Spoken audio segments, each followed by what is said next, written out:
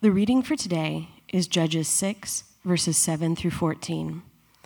When the people of Israel cried out to the Lord on account of the Midianites, the Lord sent a prophet to the people of Israel. And he said to them, "Thus says the Lord, the God of Israel, I led you up from Egypt and brought you out of the house of slavery. And I delivered you from the hand of the Egyptians and from the hand of all who oppressed you, and drove them out before you and gave you their land. And I said to you, I am the Lord your God. You shall not fear the gods of the Amorites in whose land you dwell. But you have not obeyed my voice." Now the angel of the Lord came and sat under the terebinth at Ophrah, which belonged to Joash the Abiezrite, while his son Gideon was beating out wheat in the winepress to hide it from the Midianites. And the angel of the Lord appeared to him and said to him, "The Lord is with you, O mighty man of valor." And Gideon said to him, "Please, sir, if the Lord is with us, why then has all this happened to us? And where are all his wonderful deeds that our fathers recounted to us, saying, 'Did not the Lord bring us up from Egypt?' But now the Lord has forsaken us and given us into the hand of Midian." And the Lord turned to him and said, "Go in this might of yours and save Israel from the hand of Midian. Do not I send you?" This is the word of the Lord. You may be seated. All right. Good morning, everybody. Welcome to Redemption Church Arcadia. How we doing? Well, you guys are like way more responsive than my church. This is beautiful. My name is Vince. I'm the lead pastor up at Redemption Flagstaff. It's really good to be with you. I went ahead and brought a photo, the obligatory guest speaker photo of the family. That's my family there. Yeah, she's pretty, right? On my right there, obviously, is my wife Verity, and on the left is my boy Finley. And don't be confused, he is a human. And this was, you'd like to say this was for Halloween. It wasn't. He just loves that thing, okay? And so, anyway, that's them. They couldn't make it down here with me today, so I'm just riding solo. But I love them. If she ever listens to this podcast, which she probably won't, I love you, babe. All right. Last time, actually, I was in this place on this stage was back in 2010. So I was on staff with Praxis Church, which was one of the original founding churches of Redemption. So in 2010, I came and preached on this stage for the very first time as an intern with Praxis. And so we have, myself, my wife, we have a huge love for Redemption Arcadia. In fact, we both got married here in 2011, I think, in 2010. That was 2010 too. We got married on this stage, and so this place is pretty near and dear to my wife and I, and so to know you guys are moving here in a few short months is hard for us also, and I know you guys are going through that transition, but I want you to know we love you. We've been praying for this church for many, many years, and I'm excited to be here today, okay? Last couple things before we'll jump into the Word of God this morning is we have a couple traditions up in Flagstaff that I thought would be fun to bring to you guys today, and my guess is that you'll never do them again, but you're going to do them today, and that's just part of it, okay? We have a tradition where we have you turn back to the people that you just greeted and make you greet them again, okay? So we take the most awkward part of church and make you do it twice, okay? There's a caveat to it, though, okay? Because instead of turning around and saying your name to the person or asking for their name, you instead have to tell that person their name. So if you already forgot, you need to repent, okay? And this is the perfect place for it, amen? Okay? So go ahead and do that now and see if you get it right.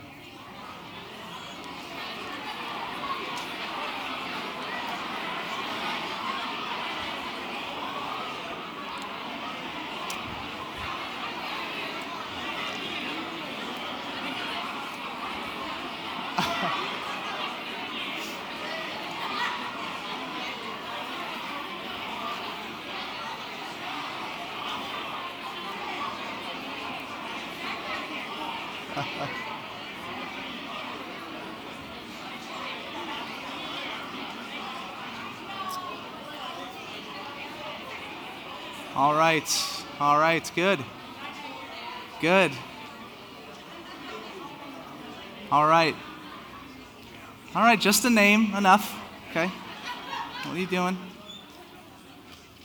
I gotta ask, just by a show of hands, how many people got everyone's name correct that they met? Exactly, okay?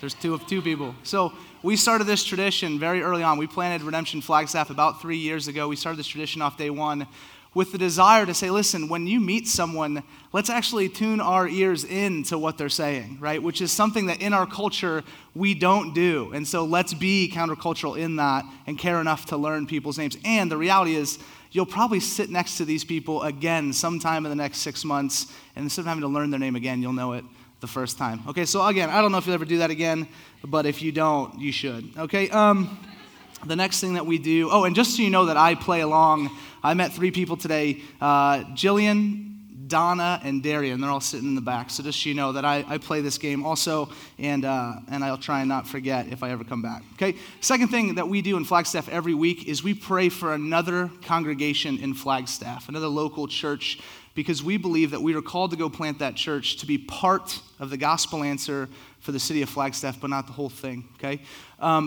Today, though, I don't know any other churches in Arcadia, so I'm just going to pray for you guys and just ask that God would bless us. I know it's been a bit of a transition for Redemption Arcadia over the last year and a half. You sent Sean, the worship guy, to Reality LA.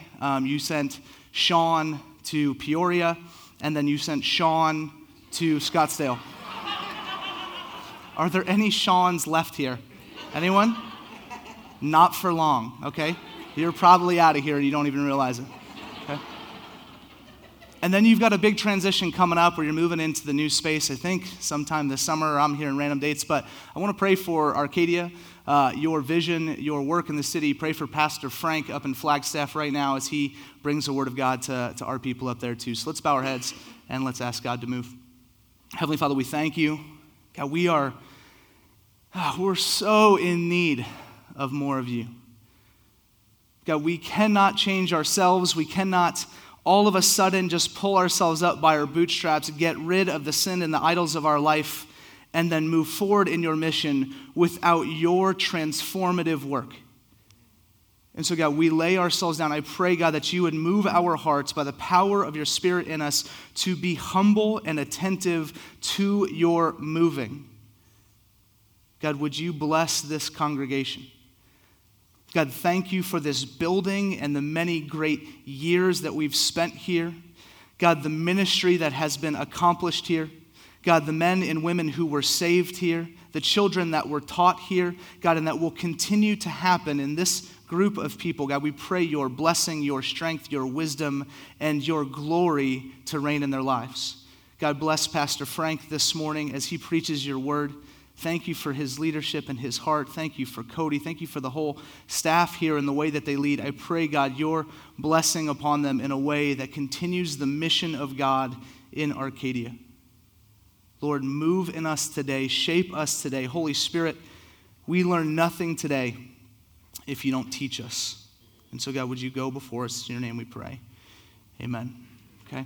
Turn your Bibles to Judges chapter 6. Okay, Judges chapter 6. If you don't have a Bible with you, I just want to point this out. They have Bibles for you guys. If you don't own one, on the way out, grab one. They're free. You can grab as many as you'd like. If you want mine and you don't have one, you can have it. Okay, get into the Word of God. Follow along with us. Turn to Judges 6. And as you're turning, one last thing by way of intro. I enjoy a good amen. Now, I don't know how often you guys do that for Frank here, judging by the way you guys were singing, kind of like this.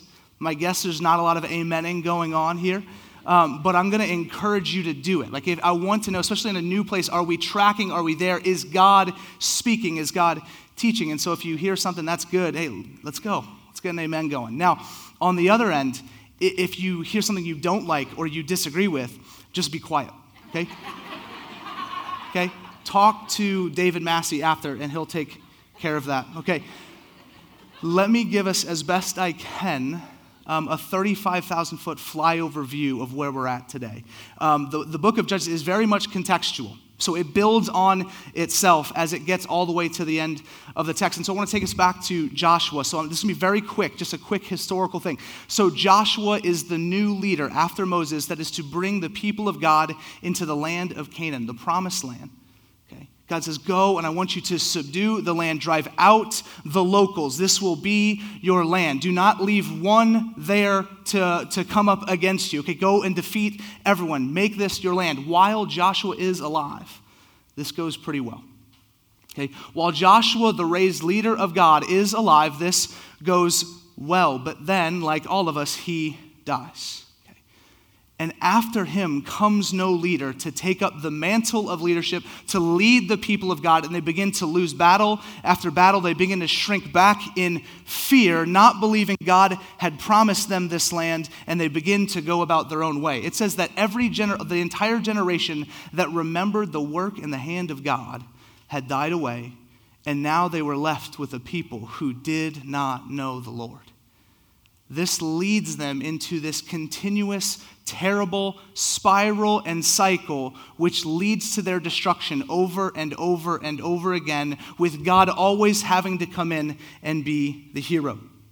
The overarching theme of our entire book, I think we find in one verse in Judges 17:6, and that verse says this: "In those days there was no king in Israel, and everyone did what was right in his own eyes." I'm going to read it one more time. In those days, there was no king in Israel, and everyone did what was right in his own eyes. So the three themes, again, as we look at a flyover view, the first one is that they rejected God as king. The people of God rejected God as their king. The second theme is attached to it is that they make themselves their own kings. So in the absence of a king to lead them, they become their own king.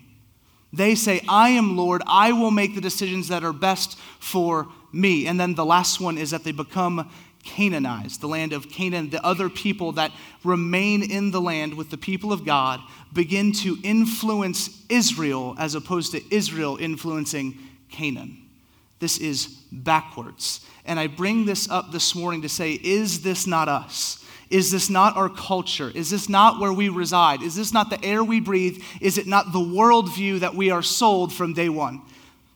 Where there is no king. God is not your king. Don't listen. The Bible is not true. It's not sufficient. And so be your own king. Make your own decisions. You're the center of your own universe.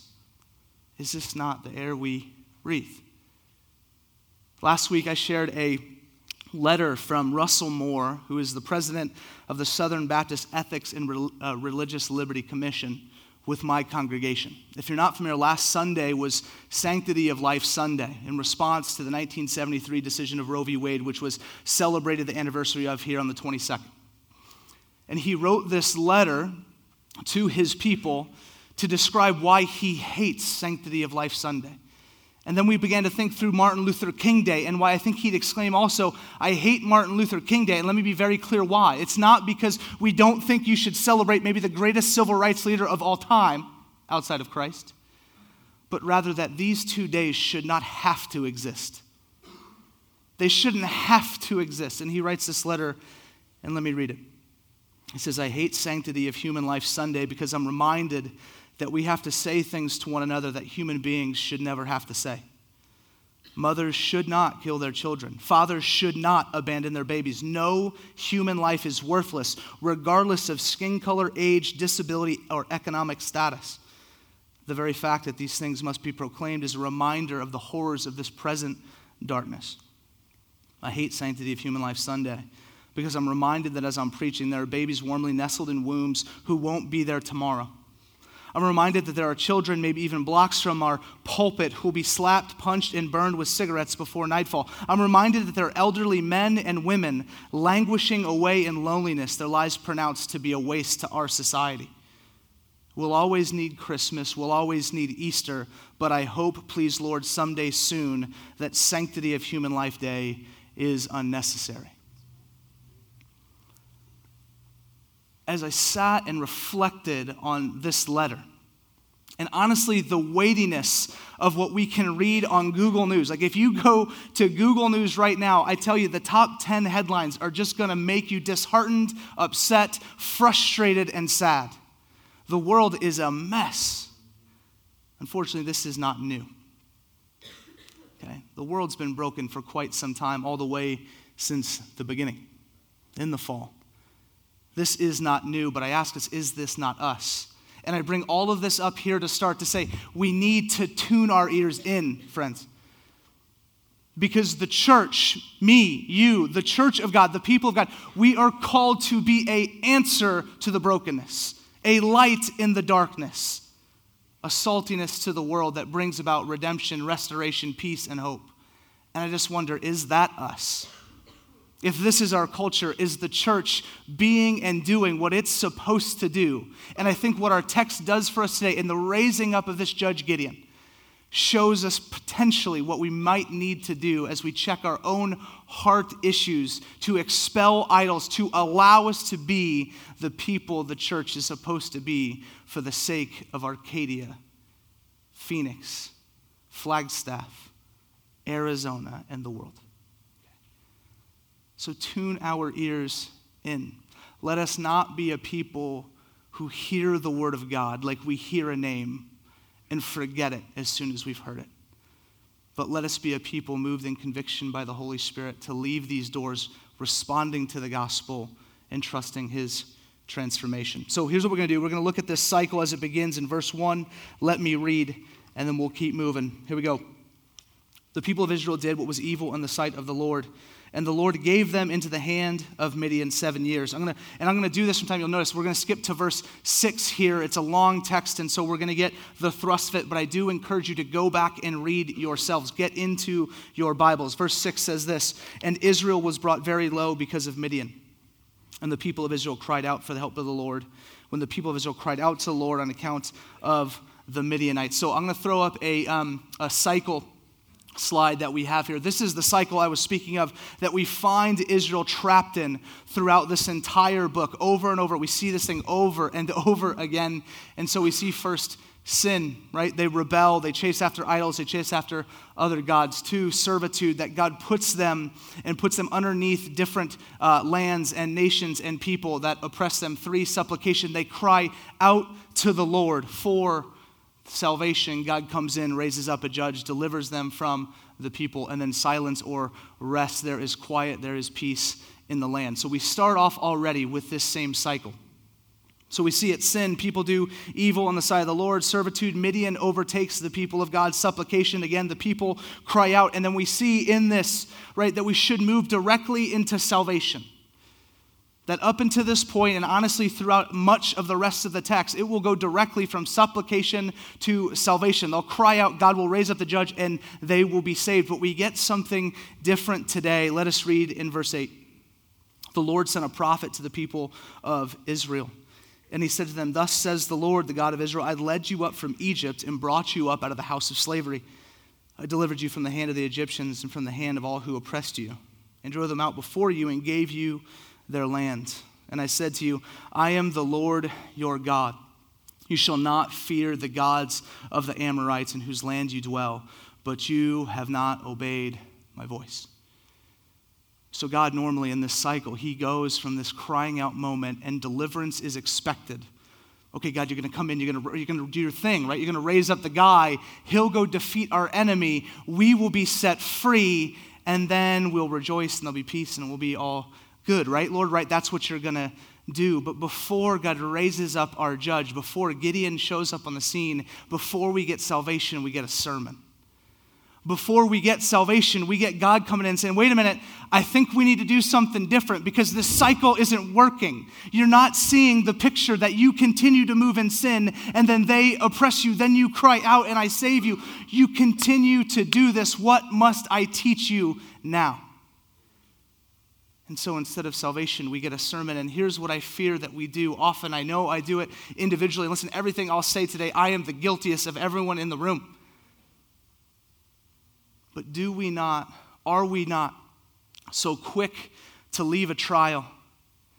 Are we not so quick to flee from that which we don't like, which might oppress us, that we miss God's purpose while in it?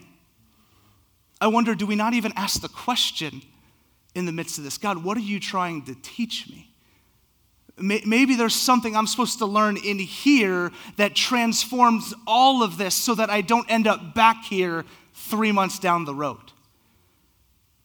God, what are you trying to do? Do we not ask the question? So God, I think sometimes leaves us, prolongs this trial. And he does it for the people of God, I think, because he's saying, listen, guys, you're not getting it. And this is going to keep happening. And my mission is more important. Why don't you stop chasing after your idols? before you can ever attack the sin which is so pervasive in your life, in my life, there's some work that must be done in here. You will dispel, you will try and stop sinning, right? We talk through resolutions every January, right? You do a resolution, most of them end mid-February. There's a reason, because we try and change behavior without changing the heart. Never works. So I think God is saying, wait a minute, we're going to prolong this trial just a bit more because I need to speak to you, I need to teach you. And here's what you're missing. You're missing that I'm the Lord God who brought you up out of the land of Egypt. You're missing the fact that you're supposed to be worshiping me as ultimate. Instead, you worship these other things. This is your problem, Israel. Is this not us? Is this not our problem? Do we not chase after thing after thing after thing, expecting fulfillment? They let us down, and so we miss God. We find ourselves in the same place over and over again. Okay. We need to sometimes sit in the trial, sit in the brokenness, to truly experience how God is trying to reform something in here before moving on. Now, I did some research this week that hopefully no one else in here has ever done, but it's how you make a pickle, okay? Yeah, it was that interesting. And you take a cucumber and you put it in a brine, and then you leave it there for a long time. And it begins to ferment and soak up all the flavors, all the juices. It turns into a pickle because it sits for time while the outside things begin to influence and affect it. As silly of an illustration as this is, there is an exact amount of time that the pickle should sit in a pickling substance before it becomes tasty for us. You take it out too early, you leave it in too long, that type of thing, it's not a pickle. It's unedible. I truly think this, and I mean this, as silly as the illustration may be, there is a time that you need to be sitting in the reality of the trial that you have in your life. Because God wants to do something in it instead of having you just flee and find yourself in it once again months down the road. So marinate in what God is doing. Allow him to speak truth into your life in the midst of the trials that we all find ourselves in. I think the other point that we have to hit here is that the biggest flaw that maybe Israel did in this entire book is they stopped telling the story of God. This is why people forgot. Because people didn't recount the story of God. So God has to come in and remind them, I'm the God who brought you up out of Egypt. I've done these great works. I created you. I'm your Lord. I'm your Savior. I've done this and this and this and this. And so he recounts, he gives this sermon, remember me, because the people stopped telling the gospel to one another. The gospel, the good news of Christ, is not to stop with you. Hear me, Christian, we are not just the bearers of the gospel story for it to die on you. You are to give it away and give it away and give it away so that the world, the next generation, knows the story and the goodness of our Lord. Okay. I want you to think about this. How many Star Wars fans do we have in the room? Any? Okay, decent amount. Okay.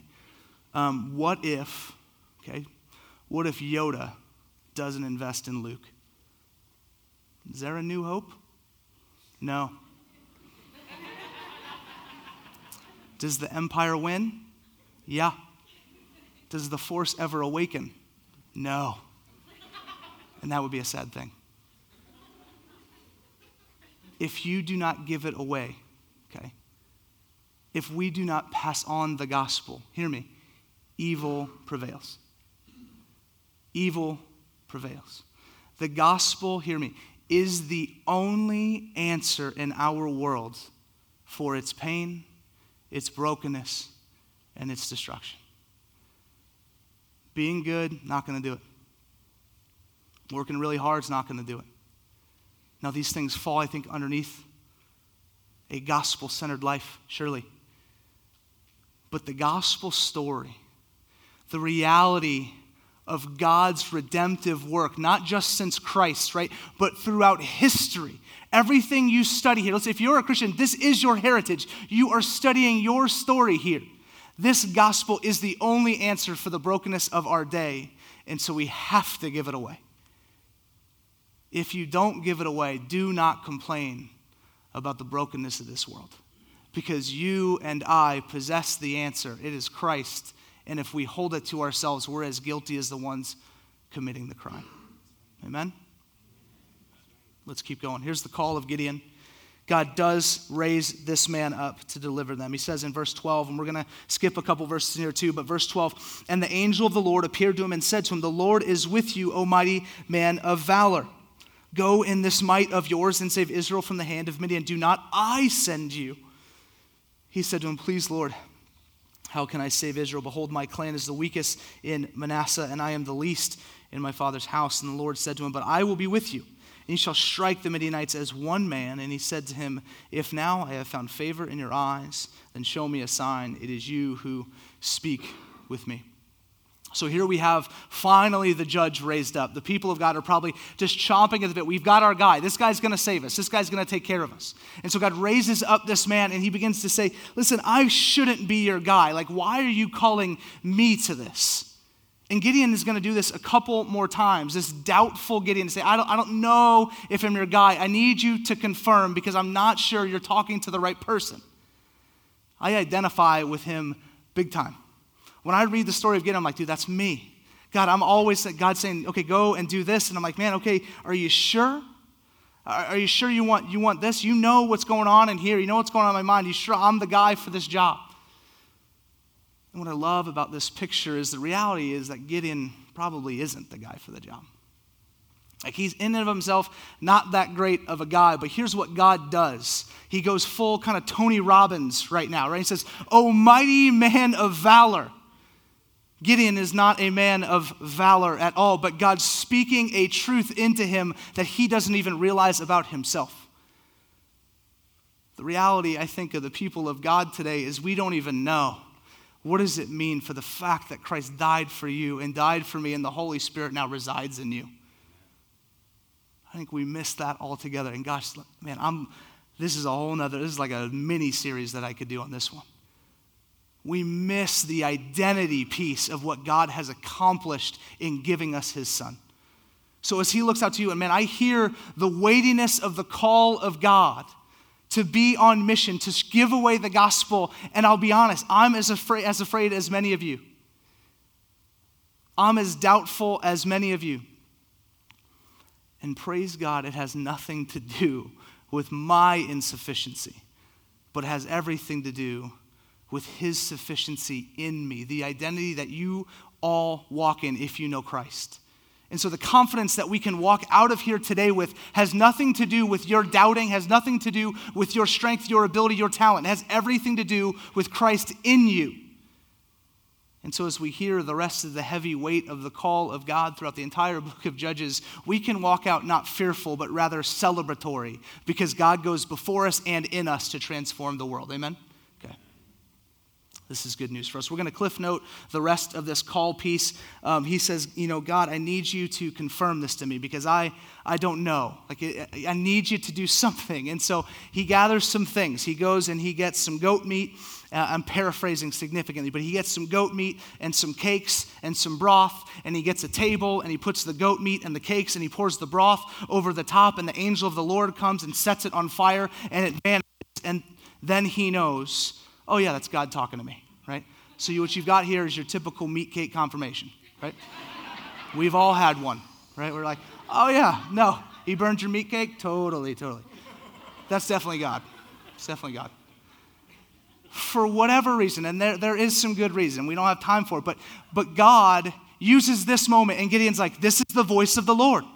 This is the voice of the Lord. I know, it is confirmed, I am to go. He has a confirmed call from God, and in this moment, as he trusts the Lord, right then and there, Gideon builds an altar to God to worship him. This, I think, although a very quick moment in the entire scheme of Gideon's narrative in the Bible, I think is a very important moment. He hears from God. He is resolute. This is God. I know it's God. And so in this moment, what does he do? He worships the God of the universe that has brought them out of the land of Egypt. He builds an altar to the Lord and says, yep, you're the guy. And then he's going to get called to do one more thing. Back in the text, verse 25. That night the Lord said to him, take your father's bull and the second bull 7 years old and pull down the altar of Baal that your father has and cut down the Asherah that is beside it and build an altar to the Lord your God on top of the stronghold here. With stones laid in due order, then take the second bull and offer it as a burnt offering with the wood of the Asherah that you shall cut down.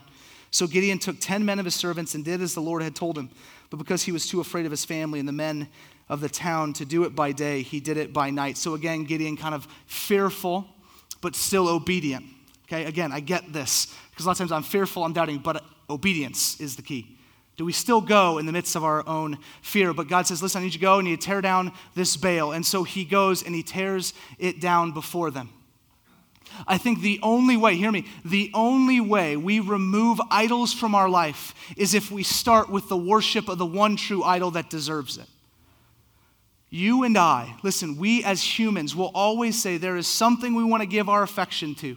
And so say it's money, right? Say money is our thing. We're chasing after money. And you will push away money. You know, I'm not supposed to idolize and worship money, so you rend it away from your heart. All that is left then is a heart that longs for something else to cling to. And it will chase after the nearest thing to fulfill its affections. The only thing that can successfully drive out an idol is the one idol that actually deserves it. So what we do is the people of God, we don't just say, no, I'm going to stop worshiping money. It's that we're going to start worshiping Jesus more than anything else. And in the pursuit and the worship of Jesus, the other idols of your life will flee because they cannot stay there when God is your utmost. And so worship Jesus. That's why I think he gives them that sermon. He doesn't say, hey, I need you to stop doing that. He says, no, I'm reminding you, this is who I am. God is trying to move the people of God back to a worship of him so that the idols of the world would flee. And that's exactly what happens with Gideon. He raises up this altar, worships God. And so the call to remove the idol is immediate. I will go and I will do it.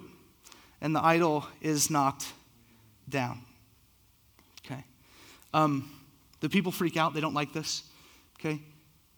They want to kill Gideon because they have torn down because he has torn down the Baal. But Joash, his father, steps in and says, no, leave him alone, okay? Don't you think that if Baal is a god, can he not defend himself? This is somewhat ironic because it is Joash's Baal. It's Joash's idol, which is torn down. But he has wisdom, I think, for the world in this moment. So 3 things on idolatry before we get to our last text and wrap up. The first one is that trials expose idols. So in the midst of trial, in the midst of loss, you will learn very quickly what are the idols of your life. When 2008 hit, right, and the market crashed and the housing bubble popped, we found pretty quickly who had invested everything in the hope of financial success. This should not negate the pain and the hardship that was that season for many. But it did expose, I think, for plenty, was money indeed an idol. In the midst of trials, idols do get exposed. You want to know if something is an idol. Have it taken away from you. And are you disappointed or are you despondent? How much does it affect you? And only you can be the judge of that. We need to find these things out. The second point, idols will always fail you. Idols will always fail in general. So Joash has a great point of wisdom to say, listen, if he's a god, he can take care of himself. You don't need to defend him. Joash knowing full well, he's not a god. He can't handle himself. He will fail. Idols will always fail you. And listen, they often look like God, but they're not God. They look like they will offer you what God will offer you. They look like they will offer you peace and hope and security and all the things that we long for, and they will look like God, but they are not God. I have a 17-month-old son, Finley, and every brown person he sees, he thinks is me. He's like, Dad? No, we don't all look the same, Finley, Idolater, It looks like me, but it's not me. It cannot offer my son what his father can offer his son, my son. your idol, as tempting as much as it looks like God, will give you what you think God will give you. It will not give you that. It will fail you. Last thing on idolatry. It is often a mixture of God and insert other stuff we think is good. Okay, it's not always, God, I love money but hate God. It's oftentimes, well, I love God and I love money. It's, I love God and I love sex. I love God and I love status. I love God and I love my career. Insert your thing. Idolatry will often be paired with God, and it cannot be. It is idolatry in and of itself if it's a tag-along to God himself. The best story I ever heard about idolatry, the best illustration that really transformed the way I viewed it, was by a pastor named Francis Chan, and I don't know if you're familiar with him.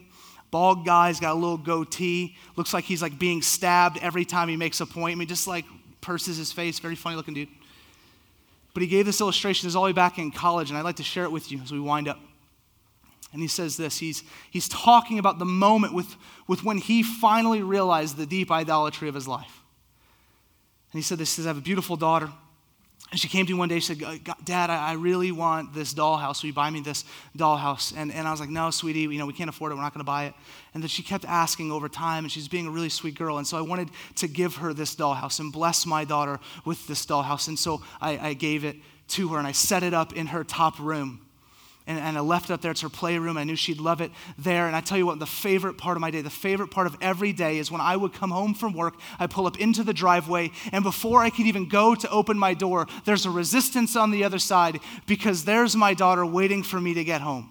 And she could not wait for me to arrive home so we could play, we could embrace, she can give me a hug and a kiss and tell me she loves me. And then I built this dollhouse.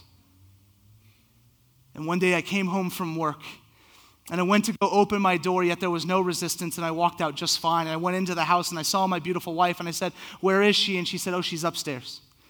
I said, okay. So I went upstairs, and I creaked open the door ever so slightly, and I saw her playing there with her dollhouse. And I called out to her, and I said, sweetheart. And she didn't look. And I said again, sweetheart. And she didn't look. I said it one more time. I said, sweetheart. And she didn't look. And so I stepped back. I closed the door. Instead of being upset and frustrated, for the first time in my life, I understood the depths of my own idolatry. That I take good things and I make them more important than my Father. Oftentimes, it is a mixture. Joash loved God in the sense that we know that he shared the story with Gideon. He tells that in the narrative, right? That Gideon heard the story of God from his father. So Joash, he had some type of love or understanding of God, yet he also had a giant Baal in his front yard.